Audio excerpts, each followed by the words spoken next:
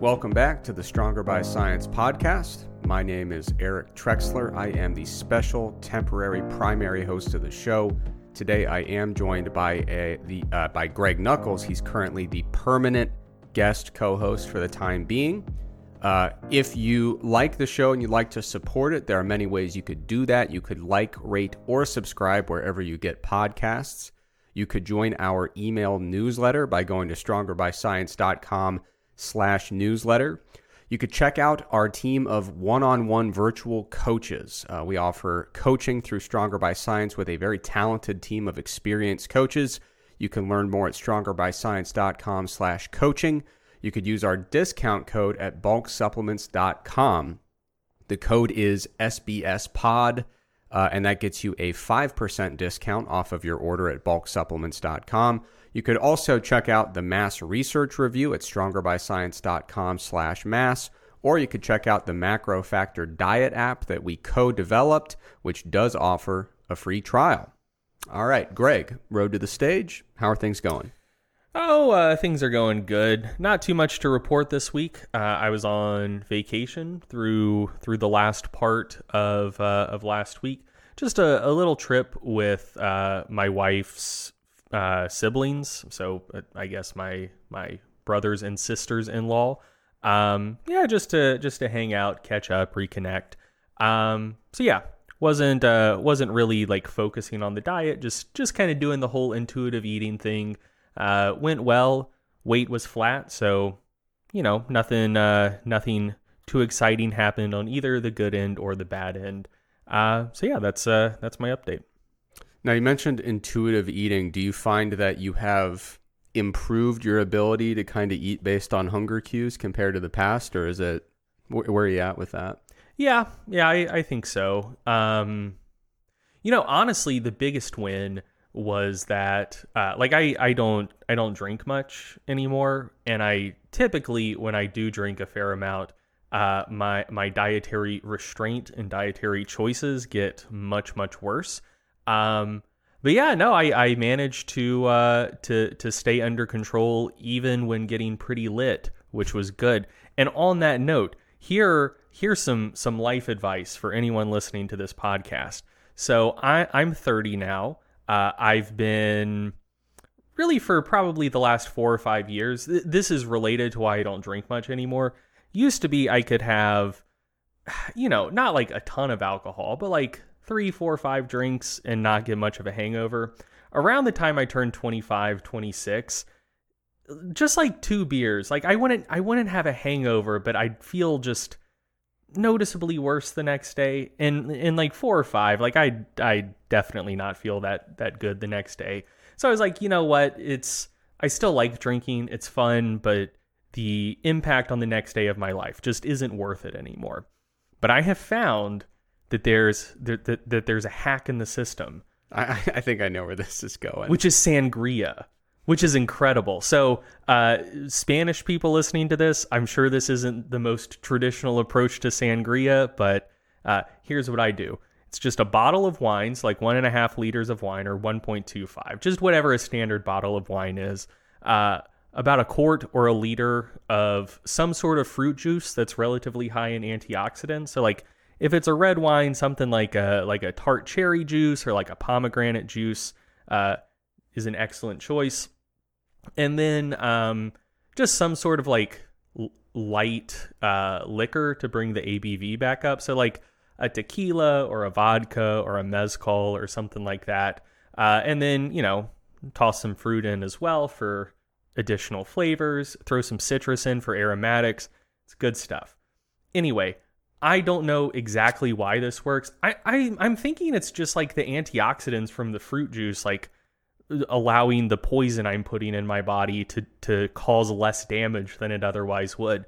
But man, I can drink a ton of sangria and feel perfectly fine the next day. And I really put that hypothesis to the test over this past weekend, and still woke up feeling like $1 million. So drinking a lot, not getting a hangover, and still making relatively decent food choices. On that note, road to the stage went excellent this past week. Yeah, you're on a slippery slope right now, and it seems to be a very clear trajectory toward you just becoming a frugivore. The people who eat exclusively fruit. I see you just kind of weaning the meat out of your meat and fruit diet and just doing fruit and sangria as your diet.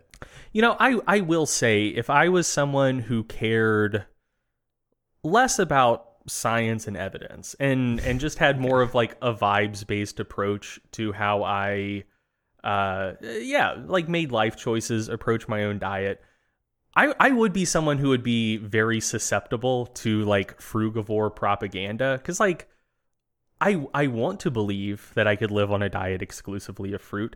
I don't think I can. I think that I would wind up with quite a few nutrient deficiencies, certainly not enough protein to maintain muscle mass, but I wish I was slightly more gullible, because until I started experiencing, what deficiencies would I get? I'd probably become, what is it when your iron's low? Anemic? Yeah, I'd probably become anemic. I'd probably wind up with like some B12 shit, like maybe like a magnesium or like zinc deficiency or something. But yeah, like until all of that stuff set in, like I'd have a fun month. Yeah. But yeah, whatever. Fruit's great. I miss being gullible. I mean, I miss being extremely gullible, because back in the day, I would switch when I was like really young from one pre-workout to a different brand pre-workout with all the same ingredients.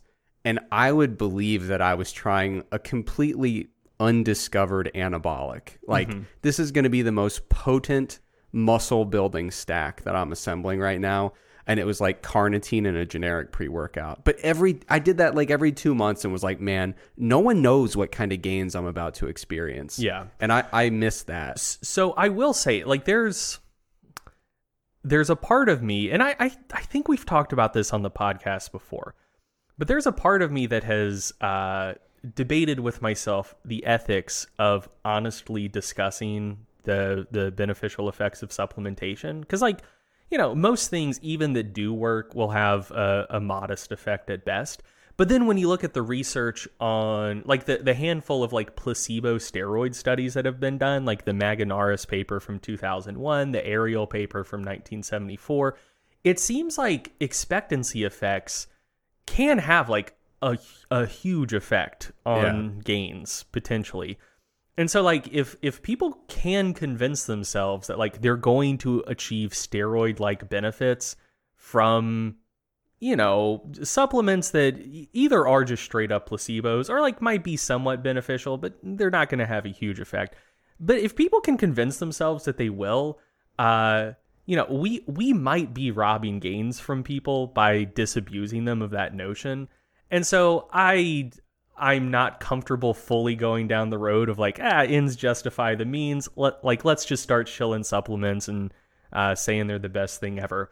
But I'd also be lying if I said that thought has never crossed my mind. Yeah. No, I mean, the evidence is strong of like you said, those papers where they convince people like, we are putting you on steroids. Now go lift like you're on steroids. And they're like, hell yeah.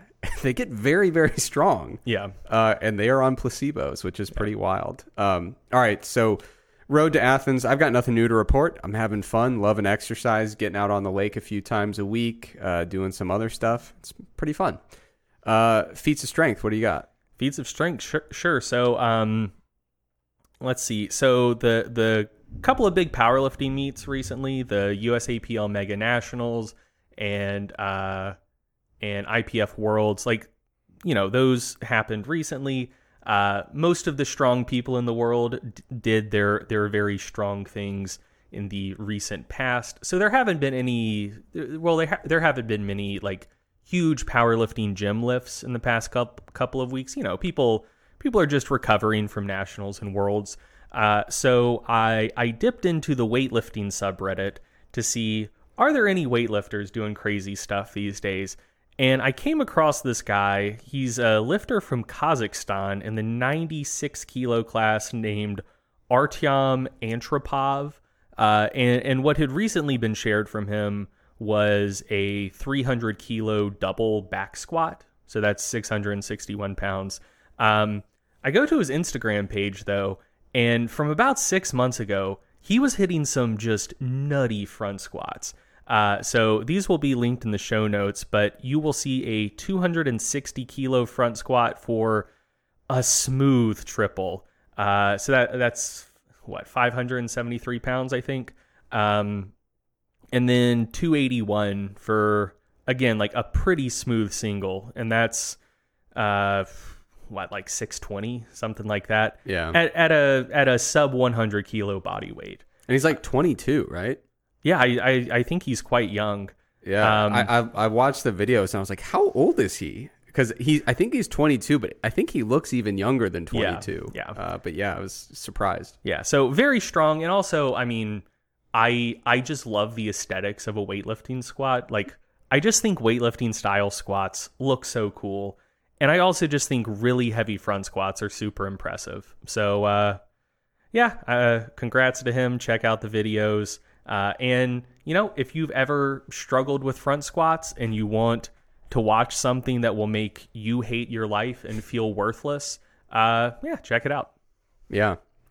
All right. So for our first kind of main segment of today's show, we're going to do a Stronger by Science article discussion. So, and this is actually technically not a Stronger by Science article. This article was posted at macrofactorapp.com. We launched that a few weeks ago, right? When did we officially launch that? Time flies. Like a month ago or so? Yeah, a month ago. So this is one of the articles that went up on the newish Macro Factor website, and it's about cheat meals. So macrofactorapp.com/cheat meals. This is an article that I wrote, obviously exploring cheat meals, kind of from an empirical perspective. So not just saying like, oh, I don't like the terminology, but empirically, what does a cheat meal look like out in the real world? How do people talk about cheat meals? How do people psychologically respond to this concept? And, a spoiler alert is that it ain't good. Cheat meals generally not, in my opinion, an advisable strategy nor an advisable term for the strategy. So with that kind of foundation, then I go into some different nutrition strategies that seek to accomplish a lot of what people are trying to do with cheat meals, but with fewer downsides. And if you're listening along, you might hear some thunder in the background. There's no chance I'm going to try to edit that out. But you can just, as a listener, appreciate that we are battling the elements, trying to deliver great content here. So the issues with cheat meals, and I'm not going to make this like an audio book.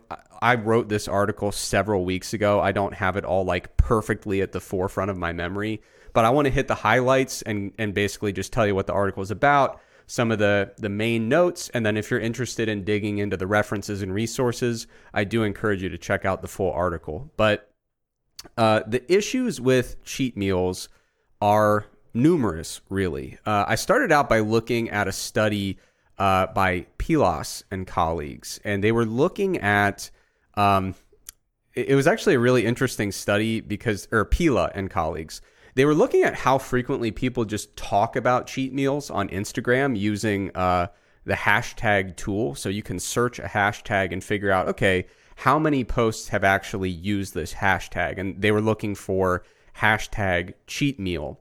And they were looking into it and kind of using that as a jumping off point to explore what do we see from the people who are discussing cheat meals and actually utilizing cheat meals. And there were a number of things that jumped out to them in their analysis. So first of all, people talk about cheat meals a lot on Instagram, which is a place that's really... Instagram is a platform in which the fitness industry is really active. Like there are a lot of folks who go to Instagram for fitness.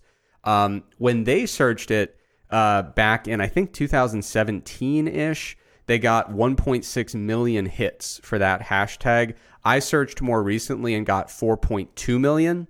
So that alone, that's a bigger number. It is. It's gone up quite a lot. And it was kind of funny because one of the pieces of negative feedback I got for the article was like, cheat meals obviously are dumb. I agree with you that they're dumb, but literally no one talks about cheat meals anymore. That's like talking about something that died in the 80s. And I'm like, yeah, I mean, that's empirically false. People still talk about cheat meals all the time and clearly are still using them all the time.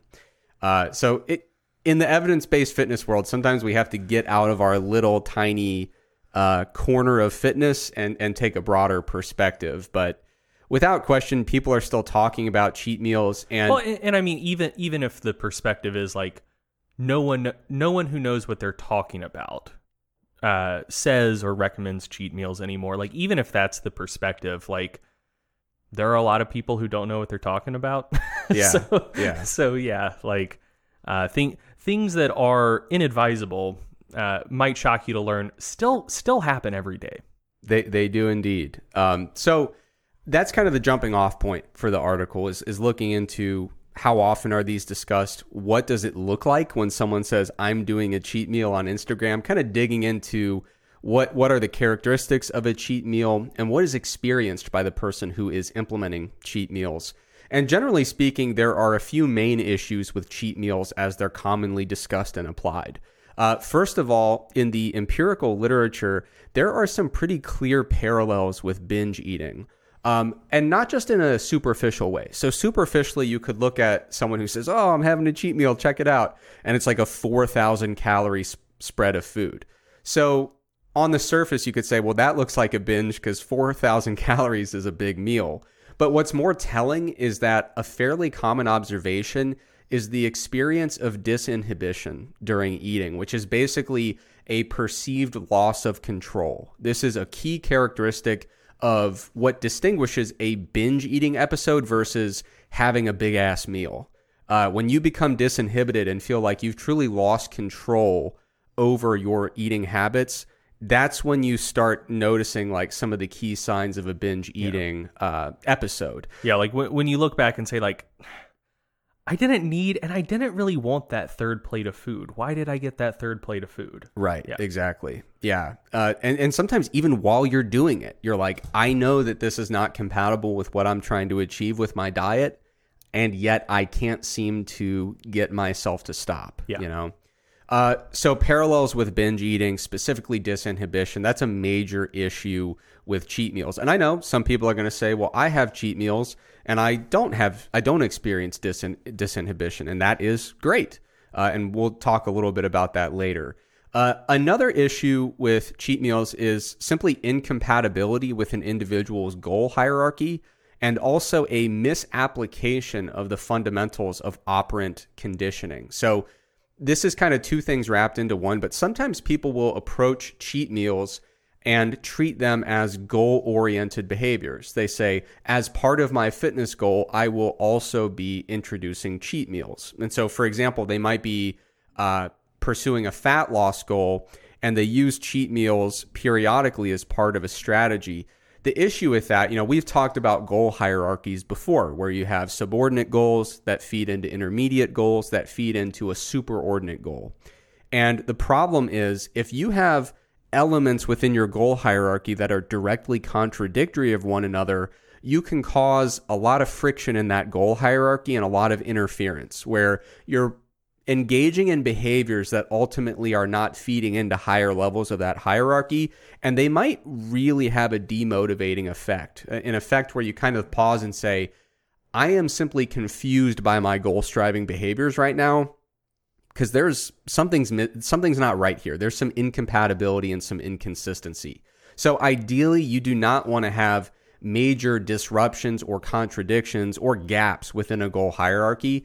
And when I talk about operant conditioning, so operant conditioning is an approach to learning or behavior change that utilizes reinforcement. And that reinforcement can be positive, like a reward, or it can be negative, like a punishment. And what you're trying to do with these positive or negative sources of feedback is you're trying to encourage particular behaviors.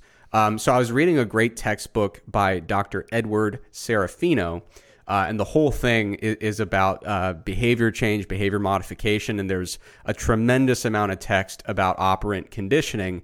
And one of the things I find interesting about cheat meals is people will often say, listen, I've been dieting my ass off all week and I'm going to reward myself at the end of it. A job well done is rewarded with a cheat meal. And I was like, how would an academic who studies operant conditioning view that approach? And I'm reading through this textbook, and he's got like 12 tips of like, if you're going to do this, here are 12 things to definitely not do. And I'm pretty sure the very first one was, don't use reinforcers that could work against behavioral or outcome goals. For instance, it is not a good idea to use sweets as a reward for meeting sub-goals in a diet program to reduce caloric intake. So like if you look into books on operant conditioning, this concept is literally the top example of what not to do. And so a lot of times people who promote cheat meals are like, come on, you should reward yourself with this. And it's going to be something that kind of keeps you engaged in this goal. And all the evidence that we have empirically would suggest that that is the complete opposite of what you would want to do. Now, you can use operant conditioning very effectively. You can implement different types of rewards. But if you're doing a fat loss goal or a calorie reduction goal, the reward should not be directly opposite of what you're trying to achieve with the goal. It should be something that is completely, it could be completely unrelated. That's a good way to do it, where if I have a successful period of dieting, I'm going to reward myself with like a self-care day or an extra date night, or you can work something into it that doesn't directly take away from the behavior that allegedly earned that reward, you know? Another major issue with cheat meals is that I also just love the fact that it sounds like it was just like a listicle that showed up in this textbook chapter. What? Oh, the 12 tips. Yeah. Maybe my brain's been rotted by fitness content. And so are you sure this wasn't an article from Dr. Edward Serafino you found on BuzzFeed? I believe it was a textbook. I was holding it. It was several hundred pages long, and there were no pictures. So I believe it was a textbook. Another major issue with cheat meals, in my opinion, is that they almost by definition reinforce rigid cognitive restraint. So we often talk about rigid versus flexible cognitive restraint. And with rigid cognitive restraint, kind of the easiest rule of thumb when you're trying to figure out, am I employing rigid cognitive restraint to my diet? A really easy kind of test for that is like, am I dichotomizing something that probably shouldn't be dichotomized, that shouldn't be overly simplified into two discrete categories, right? So with a cheat meal, it almost insists on a dichotomy between being on the diet versus off the diet. Because if you weren't off the diet, I'm not really certain what cheat would signify. Like, what is to cheat on a diet while still being on it? That doesn't really make a lot of sense to me, just from a terminology perspective. Yeah. So it kind of reinforces this idea that, 6 days a week you're on the diet, and then you have your cheat meal or your cheat day where you go off the diet and then you get back on. But it forces you into this kind of rigid dichotomy. And very frequently you're going to see instances where people say, yeah, rigid restraint kind of worked for me for like 6 weeks. But then once I slipped up 1%, I was officially off the diet, and I said, screw it. When you're off, you're off, and it kind of gives way into these really larger deviations from the diet and more prolonged lapses in that goal striving behavior. So it can be very demotivating and kind of open up this bridge by which you kind of take an off ramp and say, yeah, I had been dieting pretty well, but once I slip up a little bit, I'm officially off diet. And once I'm off, I'm way off. So rigid cognitive restraint, we've talked about it before. Helms had a fantastic review paper where they talked about this. And all the empirical literature related to rigid cognitive restraint would suggest it can be used effectively in short-term interventions. So like, you'll talk to people who do a ketogenic diet, not because it suits their preferences, because they heard you're supposed to. So they do a ketogenic diet and they say, oh yeah, I love the keto diet. I'll do it for 4 or 6 weeks at a time, lose 10 pounds, immediately regain 10 pounds because I can't sustain it in the long term. And then maybe I'll do it again a few months later, but it's this kind of rigid thing where you're on the diet. It's not sustainable. Once you go off, you're way off. So generally speaking, we would prefer not to introduce unnecessary instances of rigid cognitive restraint. Ideally, you'd want to have a more flexible approach in terms of cognitive restraint. And to be clear, there's unfortunately a bit of a misnomer. This is something that comes up a lot. Oh, sorry, I didn't finish that argument I was making there. So rigid cognitive restraint, like I said, it can be used in short-term settings. And yeah, people will achieve some goals in the short term, but it's not sustainable in the long term. Once people go off, they go way off. And the empirical evidence would suggest whether you're interested in attaining a goal related to diet or just enjoying the process, flexible cognitive restraint is the way to go. It seems to be positively correlated not just with a more successful diet and actually attaining the goal you were striving for, but also much better quality of life and much better psychological outcomes while dieting. So for many reasons, we want to encourage flexible cognitive restraint rather than rigid. What I was getting at, there's a bit of a misnomer that flexible dieting means that you just have macro targets, and by definition, now you are using flexible cognitive restraint. Another great point that Helms and his colleagues made in that review paper is you can absolutely approach macro-based dieting with rigid cognitive restraint.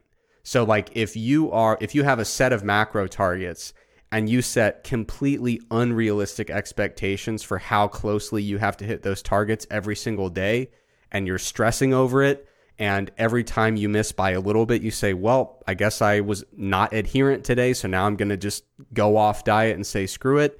I mean, that is using rigid cognitive restraint in a paradigm that seems like it'd be more suitable for flexible cognitive restraint. So cognitive restraint is about how much you're just kind of locking yourself into rigid rules that are often dichotomized. So adherent versus non-adherent versus, with a more flexible approach, you could say, oh, I was off by 1%. I was off by 3%. I was off by 6%. There's gradation to it.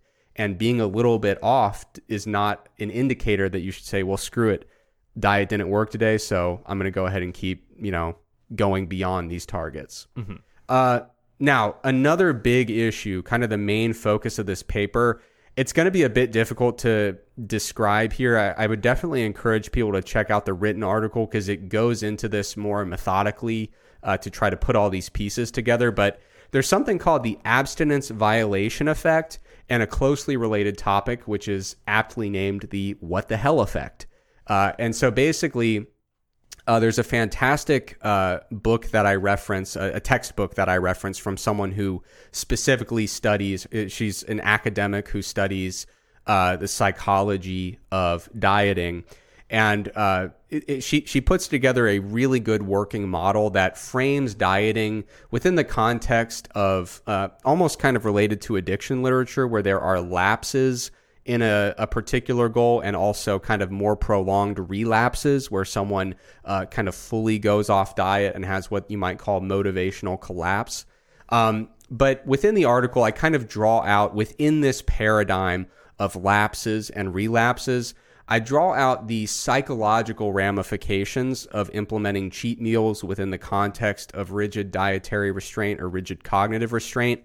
And I talk about how a small lapse, which might be triggered by a cheat meal that goes just a little bit out of hand, can invite all of these negative psychological processes that very substantially increase the likelihood of collapsed motivation and a full-blown relapse, which they would call the what the hell effect, where you basically say, you know what, I screwed up my diet the last 2 days. What the hell? This diet just isn't for me. And you are in a full-blown relapse where you have abandoned that goal and the goal-striving behaviors. For people who are interested in checking out that textbook, was it Health Psychology by Jane Ogden? Yeah, Jane Ogden. I really enjoy reading her work about the psychological aspects of dieting. It's her focal point in her research, and it shows. She writes about it with a level of expertise that is really difficult to find in the literature. A very comprehensive approach that integrates a lot of different models, which is very impressive when you read it. So cheat meals, generally speaking, set us up for a lot of potentially negative psychological outcomes, and ultimately psychological outcomes that can directly interfere with our ability to successfully seek and attain a particular goal with our diet. So in the article, I proposed two options that I think are better options. One is planned hedonic deviation.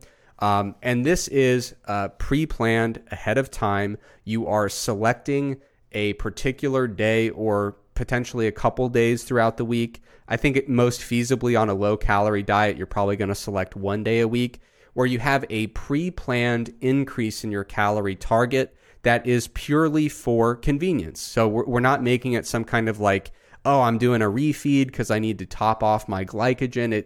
It purely is, I have a social event or I just want to cut loose and incorporate some extra foods that I would typically not be able to comfortably accommodate with my current calorie target. So planned hedonic deviation, in the article, I go into detail about how to do it, the key differences between a planned hedonic deviation and a cheat meal, because there are some pretty important distinctions. But what's really interesting about planned hedonic deviation is there is some empirical research indicating that it enhances self-regulatory ability levels, enhances the retention of motivation across a diet, and it can facilitate greater self-efficacy while dieting. Generally speaking, within experimental interventions, it's been shown to help maintain self-efficacy and motivation. And while a cheat meal can detract from that, a planned hedonic deviation that is carried out effectively can actually have the opposite effect and have really positive psychological consequences compared to just doing straight dieting with the same weekly calorie budget. So in the article, I go into more detail about exactly how to implement that and what the key differences are. But planned hedonic deviation, we've discussed it before on the show. It's a fantastic strategy. Another great strategy that I like is slack with a cost. Another term for that is emergency reserve, but I don't like that term for this because I don't see any need to bring the term emergency into the mix. I just don't like what that does psychologically. We're kind of replacing one slightly disadvantageous term with another there. So slack with a cost is great. I also like the idea of a calorie reserve rather than an emergency reserve.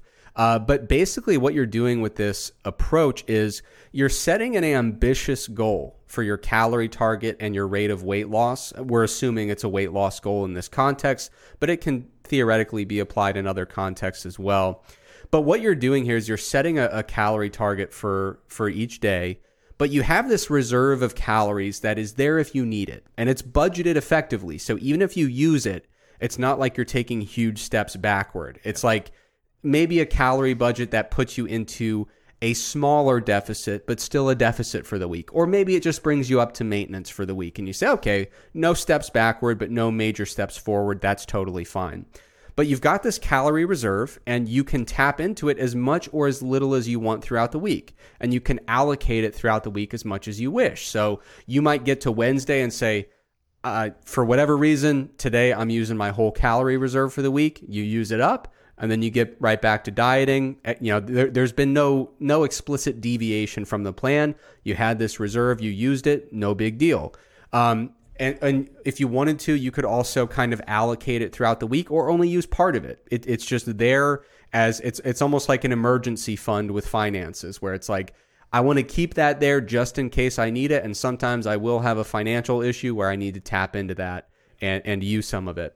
But the reason it's called slack with a cost is because I think this actually effectively uses some of those concepts related to operant conditioning to some extent. We talked about how you want to make sure that everything is in alignment. You don't want to have like a reward that opposes your goal. I like the fact that slack has a cost here, which is that you can tap into it and use it. It's there to be used if you need it, but you understand that if you use that, you are slowing your rate of progress toward the goal to some extent. Yeah. It's not necessarily, grinding your progress to a halt, but there is a cost to using that emergency reserve very liberally and frequently. And so you are, in this case, instead of having this weird incentive where you diet as you're seeking a reward of a cheat meal that kind of opposes your goal, you have this reserve here, but you understand, it's there if you need it, but as you use it more, it is to some extent going to slow you down a little bit. So you are incentivized to only use it when you feel like you really need it. So I think it better aligns that idea of these extra calories that are actually aligned with the incentives that match your goal. So Slack with a cost, again, a really fantastic alternative strategy rather than cheat meals. So I would encourage people to check out the article for an even deeper dive. I tried to get into a lot of detail and cover a lot of things that people might have questions about.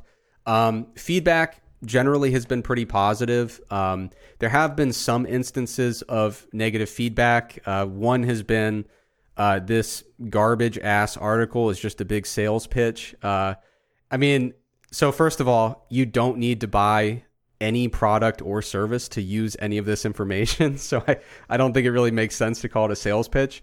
But since it's on macrofactorapp.com, I did explain in the article how a user of MacroFactor would incorporate that into how they use the app.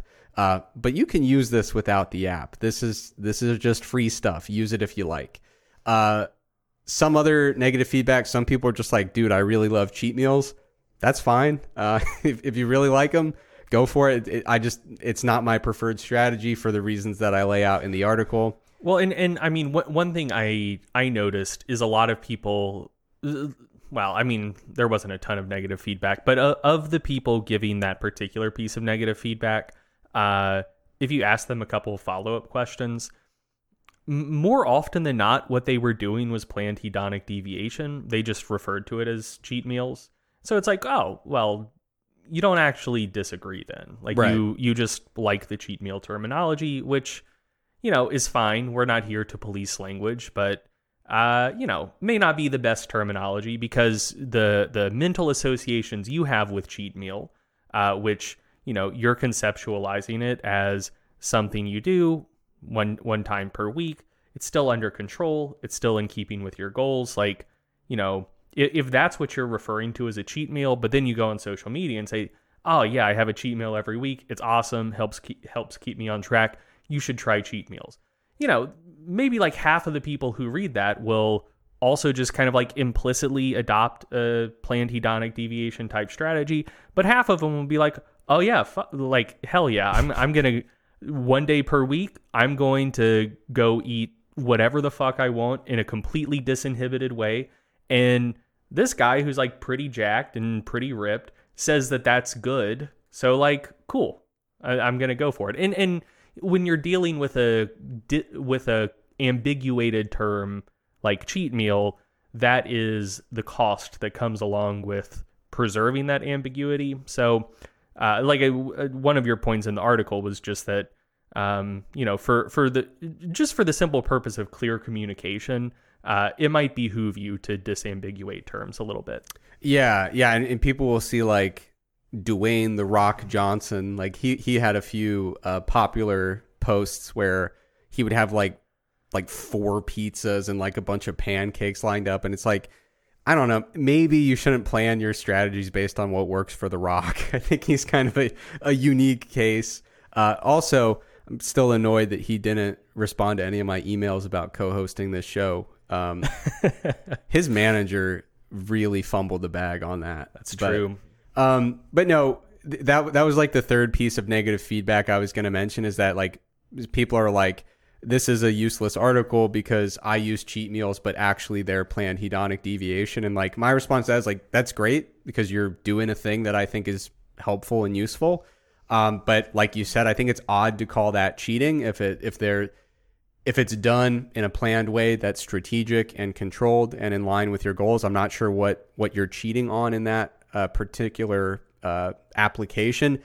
And also, what you're doing with that cheat meal doesn't seem to be consistent with what the empirical research indicates most people are doing with cheat meals. Mm-hmm. It doesn't have any of those characteristics that lead me to say, hey, the way that people are engaging with these 4 million posts on Instagram doesn't seem to be particularly constructive. So yeah, if you're listening to this and you say, well, the way you describe planned hedonic deviation is exactly how I do cheat meals, and the cheat meal terminology doesn't bother me personally, I think that's fantastic, but I would also encourage people to consider, perhaps when you reinforce and perpetuate that language, there might be people for whom that has an unintended negative effect. And I'm not going to, like you said, we're not here to police language or tell you what you can or cannot say. But generally speaking, with communication, the goal is to be clear and to kind of accurately describe what you're doing.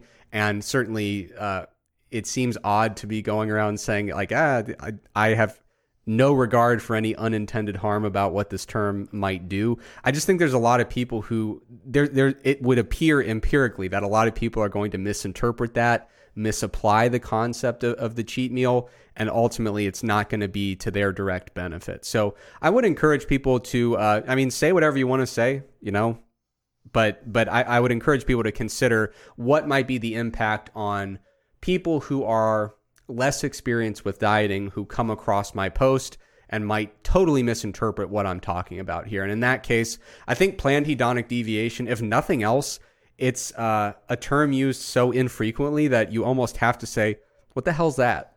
like a person is not going to intuitively associate all sorts of misconceptions with it, because I don't think anyone has a pre-existing conception of what planned hedonic deviation is. Yeah, for sure. All right. So yeah, if you want to check that out, it is macrofactorapp.com/cheat meals. And there's a hyphen between the word cheat and meals. All right. Moving on. Greg, you've got a research review. I do. So I have a little research review segment on the effects of taking time off from training. I prepared this segment by accident almost. So a couple weeks ago, Alex Polish from barbend.com slid into my inbox and said, hey, would you mind answering some questions about the effects of taking time off from training? We're doing an article about this. And I said, yeah, sure. I'd be happy to answer these questions. And I put entirely too much thought and time into answering the questions to not repurpose it as my own content. So yeah, the Barbend article is out. It's a good article. It will be linked in the show notes. But yeah, figured, you know what? May as well talk about this on the podcast as well. And there might be a Stronger by Science article on this topic coming out in the next couple of months as well. We'll just see. But yeah, so this is something that several people have been asking about recently. I think just because summer is coming up, and so people are going to be going on vacation. They're not going to have reliable gym access, and so they're like, ooh, man, I'm going on a 2-week cruise. Am I going to lose all of my gains? Or just like, what are reasonable outcomes to expect from taking between like a week or up to a month off of training? Like what can I really expect? And so I think the best place to start when answering that question is a 2013 meta-analysis by, I'm going to pronounce this Bosquet, but it could be Bouquet. I don't know if it's French. But anyway, the title of this meta is Effect of Training Cessation on Muscle Performance, a meta-analysis. And you can, well, if you know how to get access to scientific articles, you can check it out. It's not open access. I'll leave it at that. But the picture painted by this meta-analysis is pretty straightforward. So it was interested in muscular performance, not hypertrophy, but it found that in effect, force output, just like maximal muscular strength, is preserved pretty well up to a month up to post 1 month of training cessation, or like 2 to 3 weeks if you want to be really conservative about it. The effect size associated with up to 28 days of training cessation is a trivial effect size on average, so less than a D of about 0.2 or so. And like I said, the Bosquet meta wasn't also looking at hypertrophy, but I strongly suspect that it follows a similar pattern where losses in actual contractile tissue are probably minimal up to a month post-training cessation. Just because, like, force output is the product of motor skill and just how much contractile tissue you have. Your motor skills aren't improving when you're not lifting. And so if you're only experiencing a trivial decrease in force output, I can't imagine you're actually losing that much contractile tissue either. So for up to a month, you don't really need to go to the gym. You're not going to get that much weaker. You're not going to lose that much muscle. If you perceive that you are, it's probably mostly an illusion. So when you're training consistently, you're just getting more blood flow to your muscles because they're more metabolically active from recovering from training. 2, muscle glycogen levels are probably elevated to some extent over what they would be if you weren't training. And 3, just from like inflammatory stress you're causing with training, your muscles are probably at least a little bit swollen a lot of the time. And so, if you don't go to the gym for a week or 2, you very well might look like you've lost a lot of muscle, but that's probably just reductions in muscle hydration, where as soon as you start lifting again, your muscles will go from looking flat to looking full again, and you'll realize, oh yeah, I haven't actually lost any meaningful amount of contractile tissue. And same thing for strength. If you're out of the gym for 2 weeks, you go back, your first session feels like shit, you haven't actually gotten weaker. You probably are just dealing with some rusty motor patterns. And the very next time you do those same exercises again, they'll feel considerably better. So for up to about a month, you don't have to worry about it that much. And then after about a month of training cessation, that's when reductions in force output, power output, and like submaximal strength endurance performance really start dropping off. So, I shouldn't need to tell you this, but if you don't lift for 6 months, you're going to lose a lot of muscle. You'll be a lot weaker. But I don't think you need science to tell you that.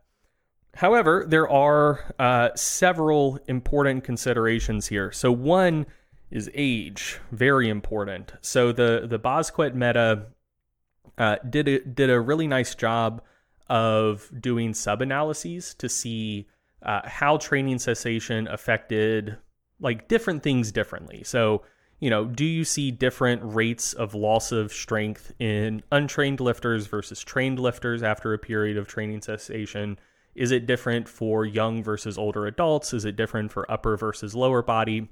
And most of these sub-analyses didn't find any huge differences, but they did for age. So in studies on people below 65 years old, and you're dichotomizing a continuous variable, it's probably not a hard cutoff at 65, but basically for younger folks, you lose strength at a slower rate with training cessation. You can probably hold on to strength for a longer period of time of training cessation. For older adults, strength and just general muscular performance drops off quite a bit quicker when you stop training. And just looking at the effect sizes, it's about a 2-fold difference. So that's pretty notable. So, if we're using 1 month as kind of a touch point here, maybe for older adults, maybe you can get away with 2 weeks out of the gym, but may not be a bad idea to not go longer than that. For younger adults, maybe you can get away with up to 6 weeks or 2 months. But yeah, so reductions in performance will be quite a bit quicker for older adults than younger adults. And I know on the surface, some older lifters are going to hear that as bad news, but I also think it's important to acknowledge, like, 2 weeks is probably a lot longer than most people expect when they're having this conversation. Oh, yeah. Like, I'll get questions from people who are like, hey, I'm going to be out of the gym for 5 days. How screwed am I? And I'm like, not literally none at all. Yeah. Yeah, for sure. Another factor to potentially consider is what your training leading up to your time off looks like. So one thing that I'm asked with some regularity is like, hey, I'm going on vacation. I'm going to be gone for a week. What if I do an intentional overload block for the week or 2 weeks leading up to vacation? Will that allow me to basically use my time off more productively for recovering and maybe come back stronger and bigger than I was when I left, instead of experiencing trivial reductions in muscle and strength? And there's some evidence that that could be the case. So there was a study by Bjornson and colleagues, which will also be linked in the show notes, that did observe delayed supercompensation of both strength and hypertrophy. So like they were taking muscle biopsies for up to 10 days after the final training session, and they were looking at changes in quad strength for up to 20 days after the final training session. And they found that the lifters were actually stronger 20 days after their final training session than they were like 3 days after their final training session. And they didn't take a biopsy 20 days post, but they took a biopsy 10 days post, and muscle fiber cross-sectional area was actually larger at 10 days after the final training session than 3 days after the final training session. So this study found that in principle, supercompensation is possible, but it's also worth noting that the training sessions leading up to it were pretty nutty. So the subjects in that study were just doing quad training, and it involved, I believe, 5 days straight of like 4 sets to failure every day. And then for the last 2 days, it was 2-a-days. So basically like Monday, Tuesday, Wednesday, you come in, you do 4 sets of quad training to failure all 3 of those days. And then Thursday, Friday, you come in the morning, do 4 sets to failure, come in the evening and do 4 sets to failure. So that's a really high volume of training for a single muscle group. Where does that, where is the line? So like, that's clearly past the line where you can see some super compensation. But I imagine no one is going to keep up that training schedule for every muscle of their body for a week straight leading up to a vacation. So I don't know if this is a feasible strategy to attempt to employ. And even if it was feasible, I don't know how advisable it is, just because it will probably entail a pretty huge elevation in total training volume over a pretty short period of time, which may be associated with increased injury risk. So at least in theory, the concept of attempting to overload to get some super compensation with a week off, there is some amount of empirical evidence backing it up, but I still don't know how advisable it is. And like I said, if you're just taking a week or 2 off, you're not really leaving too much on the table to begin with. So I personally wouldn't worry about it. But if you're trying to dot all of your T's and cross all of your I's, and you're really concerned, man, I really don't want to lose any muscle or strength with a 1 week vacation, you could try like really, really going hard in the week before that vacation. But again, I wouldn't necessarily recommend it. Yeah, I used to like kind of placebo myself with that approach. Yeah. In the sense that like, I'd be like, you know what? I'm going to crank into that higher gear this week in training. Like I wouldn't do any kind of extreme like doubling or tripling of my training volume or anything crazy like that. But I would just try to, maybe give it a little bit of, an extra set here or there, pushing the intensity a little higher here and there. But yeah, I doubt it really did anything physiologically, but it sure made me feel better. Yeah, I had probably one of the 3 hardest deadlift workouts of my life the day before an international flight. Good. Because, smart. I was like, I'm leaving the country. It was 2 days of travel, and then in the foreign country, I didn't know if I'd have gym access. So I was like, yeah, I'm really gonna go hard on this deadlift session and just hope that carries me through a week without lifting. Would not recommend that. Like, dude, yeah. I didn't hurt myself, but my spinal erectors between the deadlift workout and just the shit ass ergonomics of plane seats.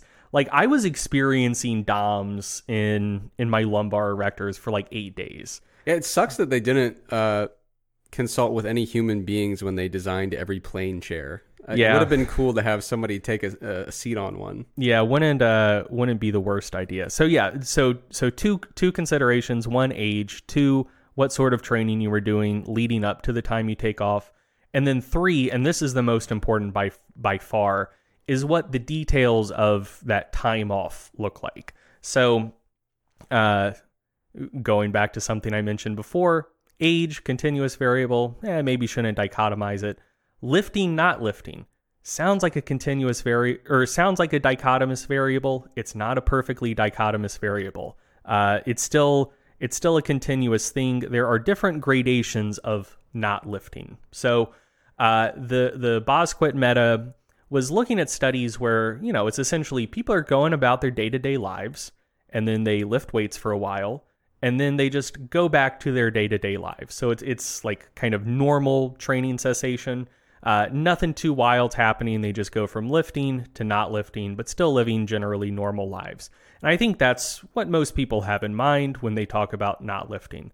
However, like I said, there is still a continuum. So on one extreme side, not lifting could involve complete immobilization or bed rest. So, you're not doing arm training anymore because you broke your arm and it's in a cast, or, you're on bed rest. So that is one extreme of the not lifting continuum. The other extreme is still lifting a little bit, but, not nearly as much as you were before. And so the different sides of that continuum can have very, very different effects on what you can expect during a period of training cessation. So if you just if you're on bed rest, or you're in a cast, or like a limb or joint is completely immobilized, you can and should expect like a truly precipitous losses in strength and muscle mass. So this will also be linked in the show notes. Systematic review by Campbell and colleagues, effective immobilization on neuromuscular function in vivo in humans, a systematic review. And this was a really good review paper. There were a lot of interesting neuromuscular outcomes worth looking at. So things like twitch force, like relaxation rates, all sorts of stuff. But for our purposes, just kind of like the gross outcomes, like how is muscle force doing? How is muscle size doing? It seems like with complete joint immobilization, you can expect to lose up to 0.5% of your muscle mass in that limb per day. And you can expect to lose up to 1% of strength in that limb per day. So if you're in a cast for a month, you're like if your arm's in a cast, when you get out, like your biceps might be 15% stronger and 30% weaker, which is way, way larger reductions than you would expect just going from like lifting to going about your normal day-to-day life. But then on the complete opposite side of the spectrum, you're not going to the gym anymore, but you're still doing some sort of resistance training. You can maintain basically all of your gains for a very, very long period of time. So there have been quite a few studies on this. One of them will be linked in the show notes. It's by Bickel and colleagues from 2011, exercise dosing to retain resistance training adaptations in young and older adults. And so in this training, basically they had younger adults, so people from 20 to 35 years old, and older adults, people from 60 to 75 years old, train for 16 weeks, so train for 4 months, and then have a period of reduced training volume for 8 months. And so during that eight-month period, they reduced their training volume by either 2/3 or 8/9. And what they found is, and so, we're talking about like a 70% reduction in volume or like a 90% reduction in volume.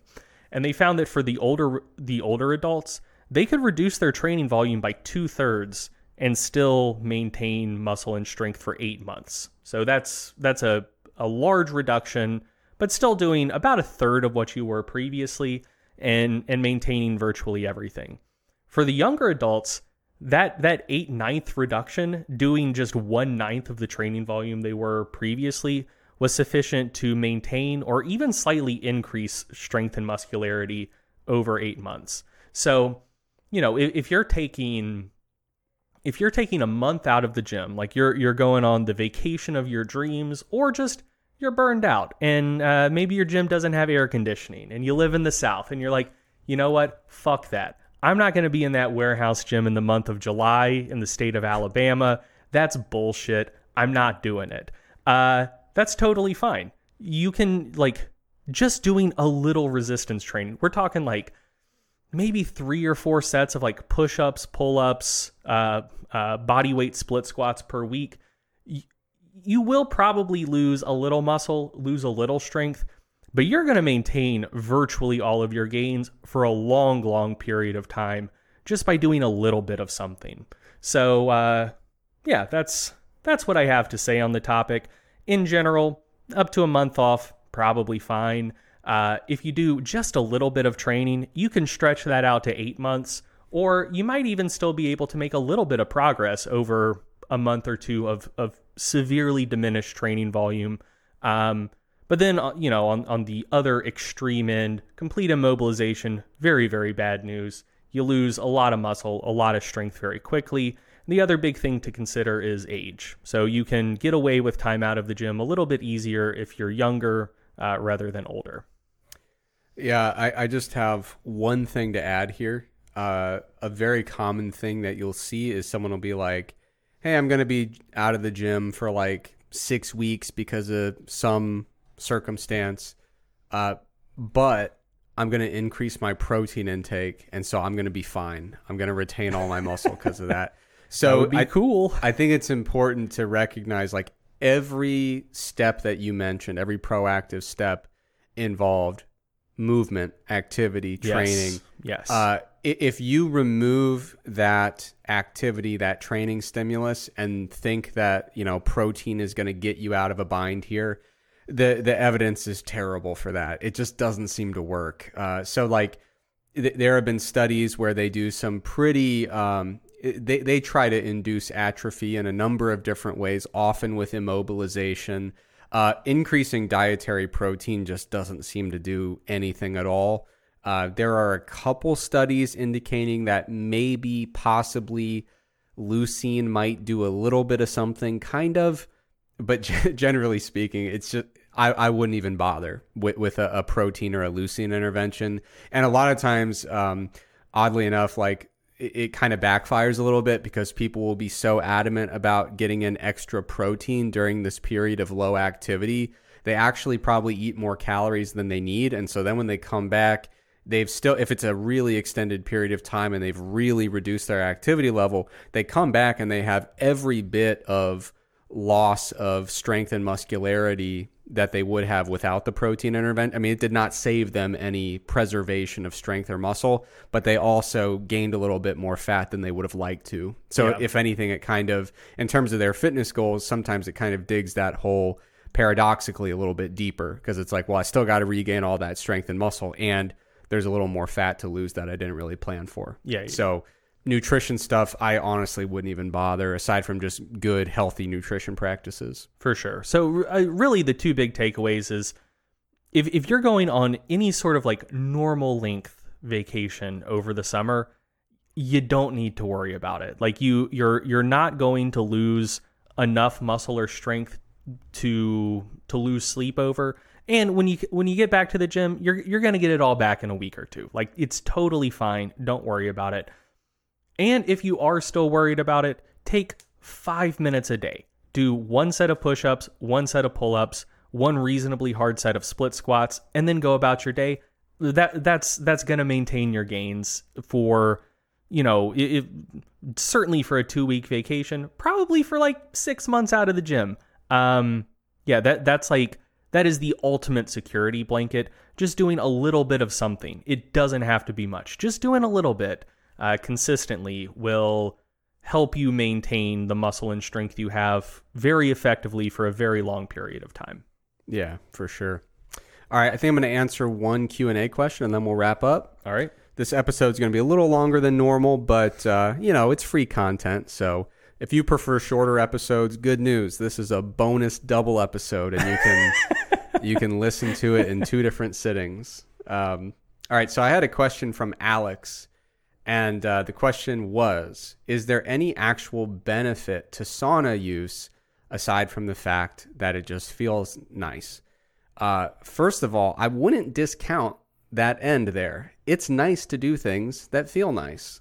So like I personally when I started like getting serious about trying to train around or kind of rehab my hip and low back issues, I joined a new gym that just had more equipment that would be more suitable for me. And it happened to be like one of those nice gyms that has like a sauna and a steam room and all that. Dude, I use the sauna all the time, explicitly because it feels nice and I like it. So I don't want to discount that application. But the question is more about physiological benefits. So first of all, sauna, generally speaking, there are going to be different types. There are dry saunas and wet saunas. Generally speaking, a wet sauna is going to be over 70 degrees Celsius or 160 Fahrenheit, usually with over 50% humidity. With a dry sauna, it's often going to be 80 to 90 degrees Celsius, which is like 176 to 194 Fahrenheit, usually much lower humidity, like 10 to 20%. And there are a number of different ways that people do sauna bathing. And that's kind of the verb, is sauna bathing. So Finnish style sauna, often you're doing 1 to 3 sessions of heat exposure in the 5 to 20 minute range. And then, it's Finland. So between that, you might go take a dip in a frigid body of water, go, play in the snow a little bit, really cool down, and then get in for the next session. Or just listen to the most brutal black metal on this planet. Exactly. Absolutely. And dude, Finnish, sauna culture, I'm all about it, dude. Finland was one of my first international trips I ever took. It's probably like my first real international trip. I made it like 2 miles into Canada one time. I don't know if that really counts, being from Ohio. But I went to Finland, and dude, saunas are everywhere. And it is so cool. I wish that America would adopt that. Even like at universities and like the faculty lounge, there will be a sauna in the lounge there next to the coffee machine. It's just really cool. But anyway, Finnish style sauna, like I said, 1 to 3 sessions, about 5 to 20 minutes. And between those sessions, you kind of get out and cool off a little bit. There are other versions of sauna. There's some different infrared sauna techniques. There's a type of infrared sauna use called Wan therapy in Japan. I'm certainly not pronouncing that correctly, but generally speaking, with sauna, you're talking about 5 to maybe 30 minutes inside the sauna, breaking that up into multiple sessions. Now, physiologically, sauna is really fascinating because there have been a number of review papers, and I'm going to link some of those review papers in the show notes, that do identify some modest physiological benefits. And what's interesting about sauna is the mechanisms almost, if you look at kind of the physiological response to sauna exposure and the kind of metabolic and endocrine kind of snapshot of what's going on, it almost looks like a bit of an exercise mimetic, like something that kind of mimics the signature of what we would see with someone doing exercise. So, we'll see like increased AMPK and GLUT4, reductions in certain inflammatory markers. Acutely, when you're in there, you're going to have an increase in heart rate and sweat rate and cardiac output, notably without an increase in stroke volume. So that's a major difference compared to exercise. But yeah, we see like with chronic use, we see these reductions in inflammation to some extent, some changes in certain metabolic parameters, some changes in certain cardiovascular parameters, reductions in reactive oxygen species. So, and even changes in the way that the endothelial cells function in the vascular system. So there are a lot of mechanisms where you would look at sauna and say, this kind of planned, safely planned exposure to heat stress seems to be influencing certain things that are kind of similar to what low amounts of exercise might do. So physiologically, the response to sauna exposure, I think, is really fascinating. And like I said, I'm going to link some review papers in there. One of the best review papers, this is a difficult thing for me to share in the show notes. There is a review paper by Dr. Rhonda Patrick that goes over the mechanisms of sauna. And she's been on some podcasts lately talking about sauna, and I very much disagree with some of the conclusions, some of the practical applications. I think that the potential benefits are very overstated in terms of magnitude, but I am sharing the link because I think it gives the most comprehensive overview of the potential mechanisms. And actually, the figures are very good. And I'm a sucker for good tables and figures in a paper. So my recommendation is to look at that paper and read it from the following context. If you were really adamant about convincing me that sauna was super, super, super important and effective, how would you justify it? That's kind of how you should read through that paper, just to get an idea of what mechanisms are at play.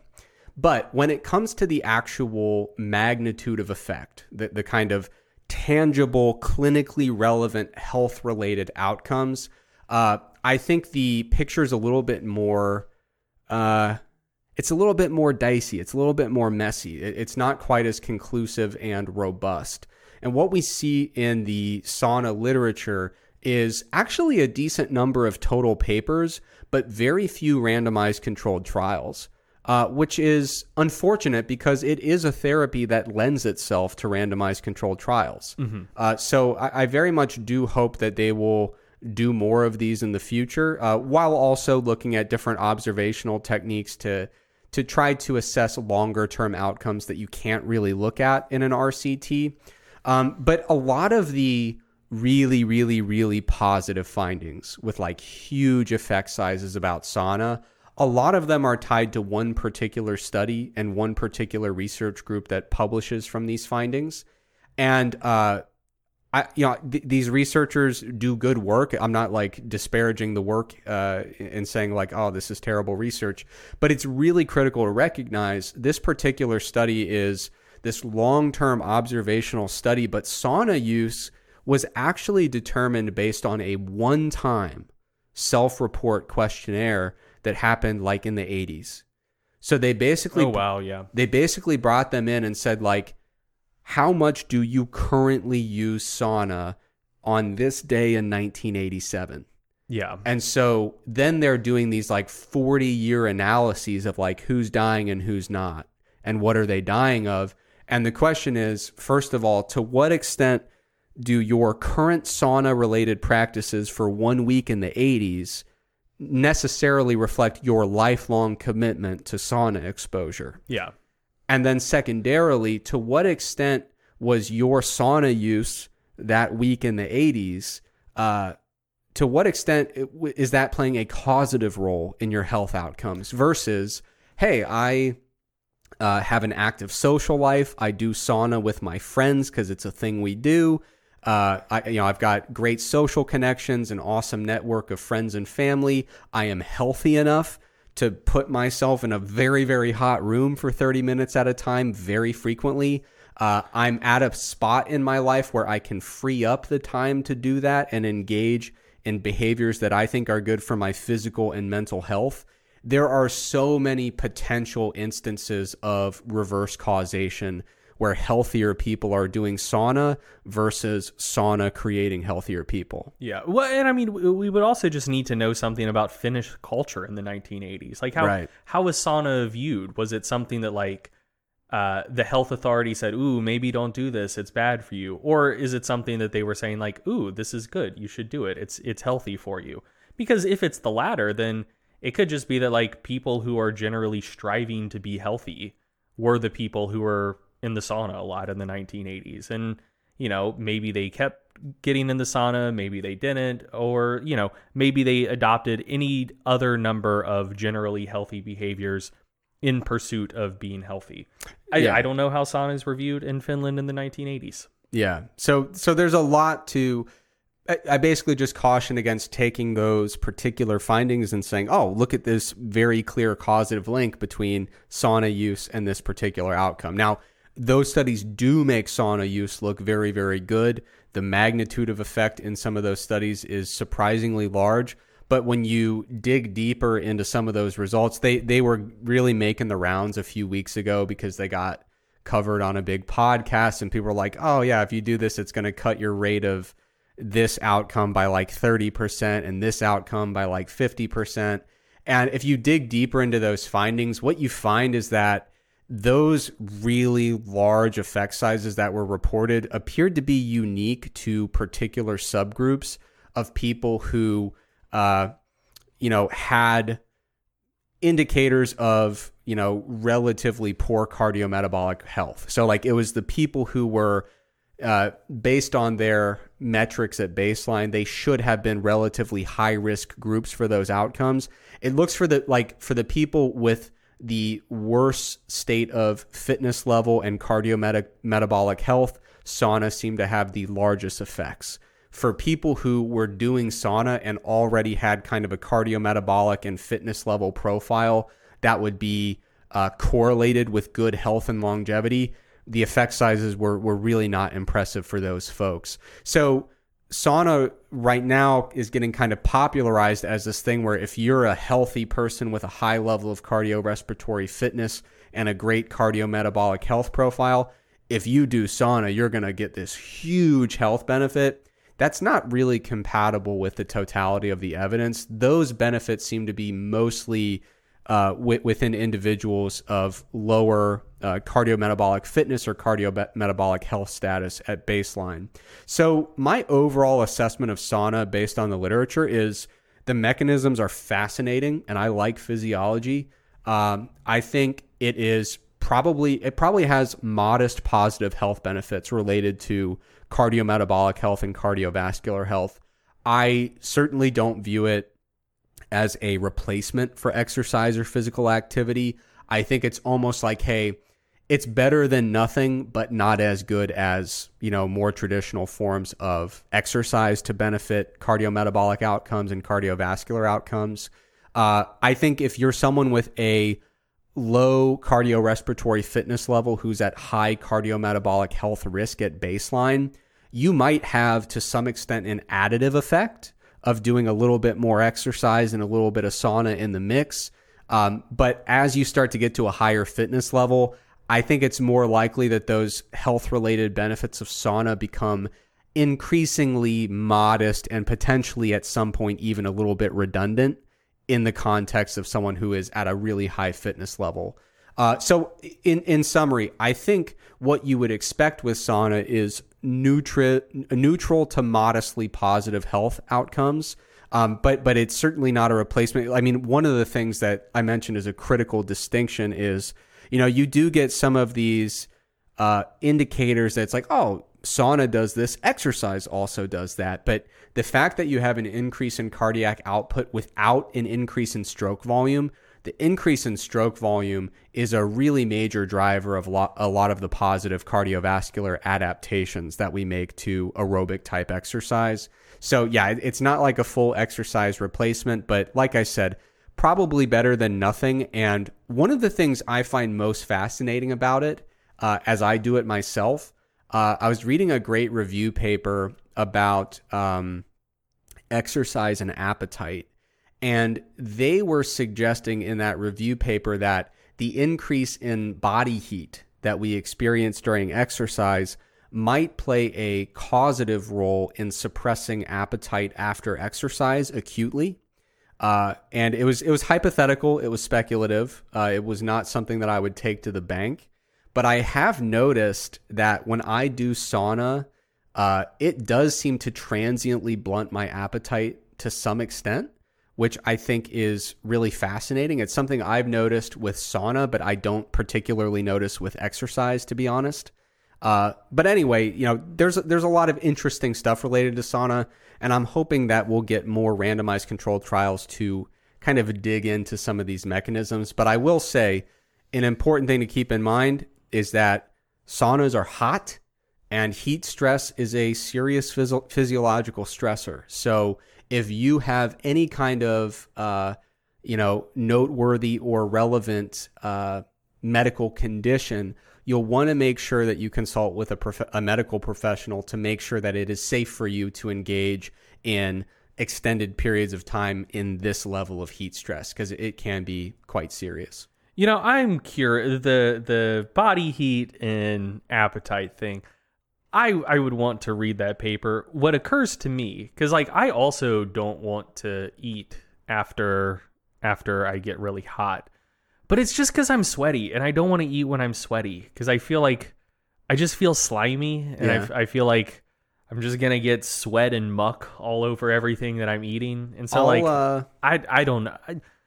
I wonder if you could completely shut down sweat, but still make people hot if you would see the same impact. Well, good luck running that study. I'm sure the IRB would love that. We're gonna introduce heat stress and then remove the human mechanism to actually dissipate heat. Yeah, just figure out how quickly the subjects in that study can learn how to pant. Exactly. Yeah. I'll put that review in the show notes that was talking more about exercise and heat and appetite. That wasn't the main focus of the paper. It was one subsection.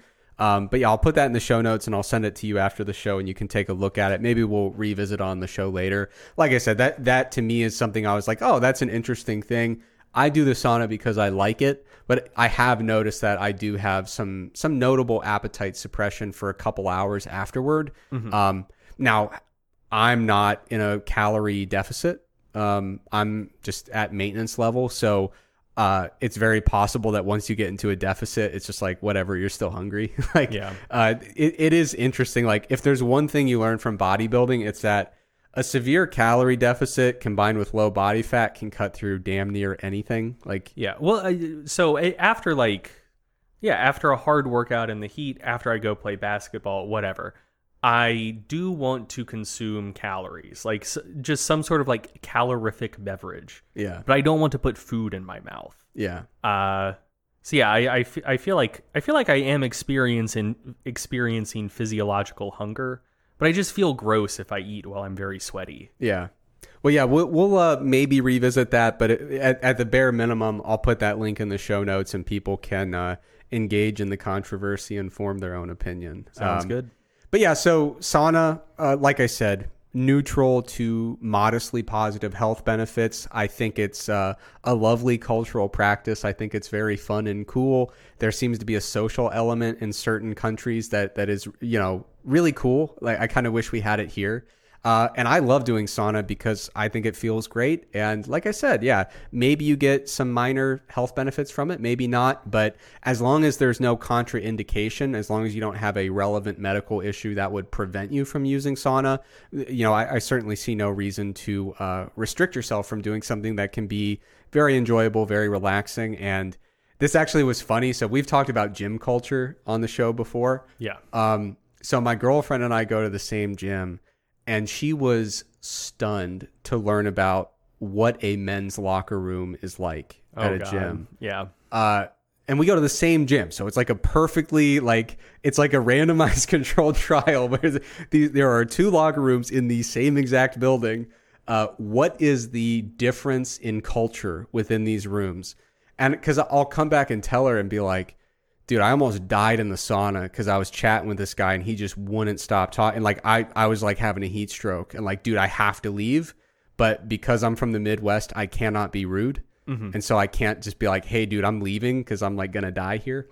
But I've had to like be like, dude, I'm really sorry, but I must leave. But like I've been in the sauna and there have been these like lively debates among like 4 or 5 people about like interest rates and the cost of a barrel of oil. And like we're out here just like chatting it up and she's like, I could hear a pin drop in the women's locker room at any moment. I've never spoken to a human being there. And I'm like, dude, I can't get a word in there. Yeah. Like it is. Yeah. Apparently there is some dynamic going on, but the getting in the sauna is just the chattiest place that I frequent on a regular basis. Oh, for sure. All right. So I think, we got to play the show out. To play us out, I've got a little music recommendation before the thunder shuts us down here. So I moved to North Carolina several years ago. That's close. Yeah, that is a very close storm. Moved to North Carolina several years ago, and I moved from Ohio. And the thing about Ohio is that it's like, there's no unique culture to it, really, at least the part that I lived in.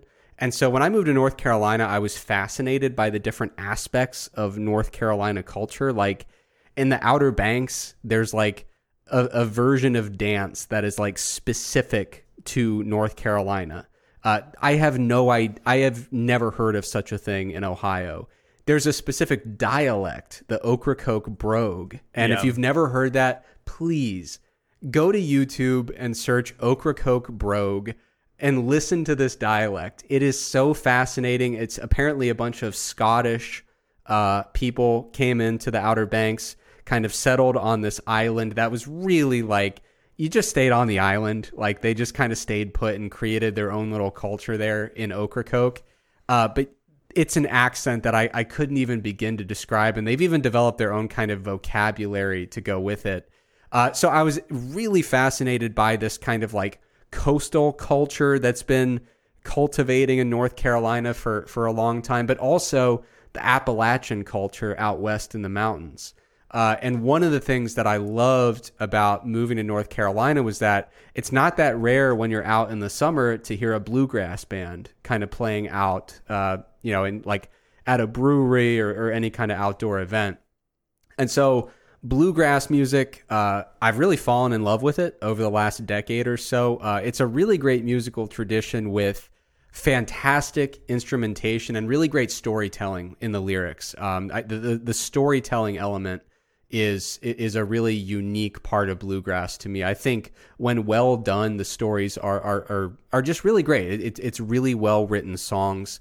And in terms of the instrumentation, I'm just a sucker for two things: a great banjo and good vocal harmonies, and you're going to get plenty of both with bluegrass. So in terms of bluegrass recommendations, maybe not necessarily what I would train to on a regular basis, but I'd love me some Old Crow Medicine Show and Willie Watson, who was in Old Crow Medicine Show and then kind of split off to do his own thing. And obviously, I'm not like a bluegrass insider. This is like the most mainstream bluegrass band you could possibly mention, but they're very good.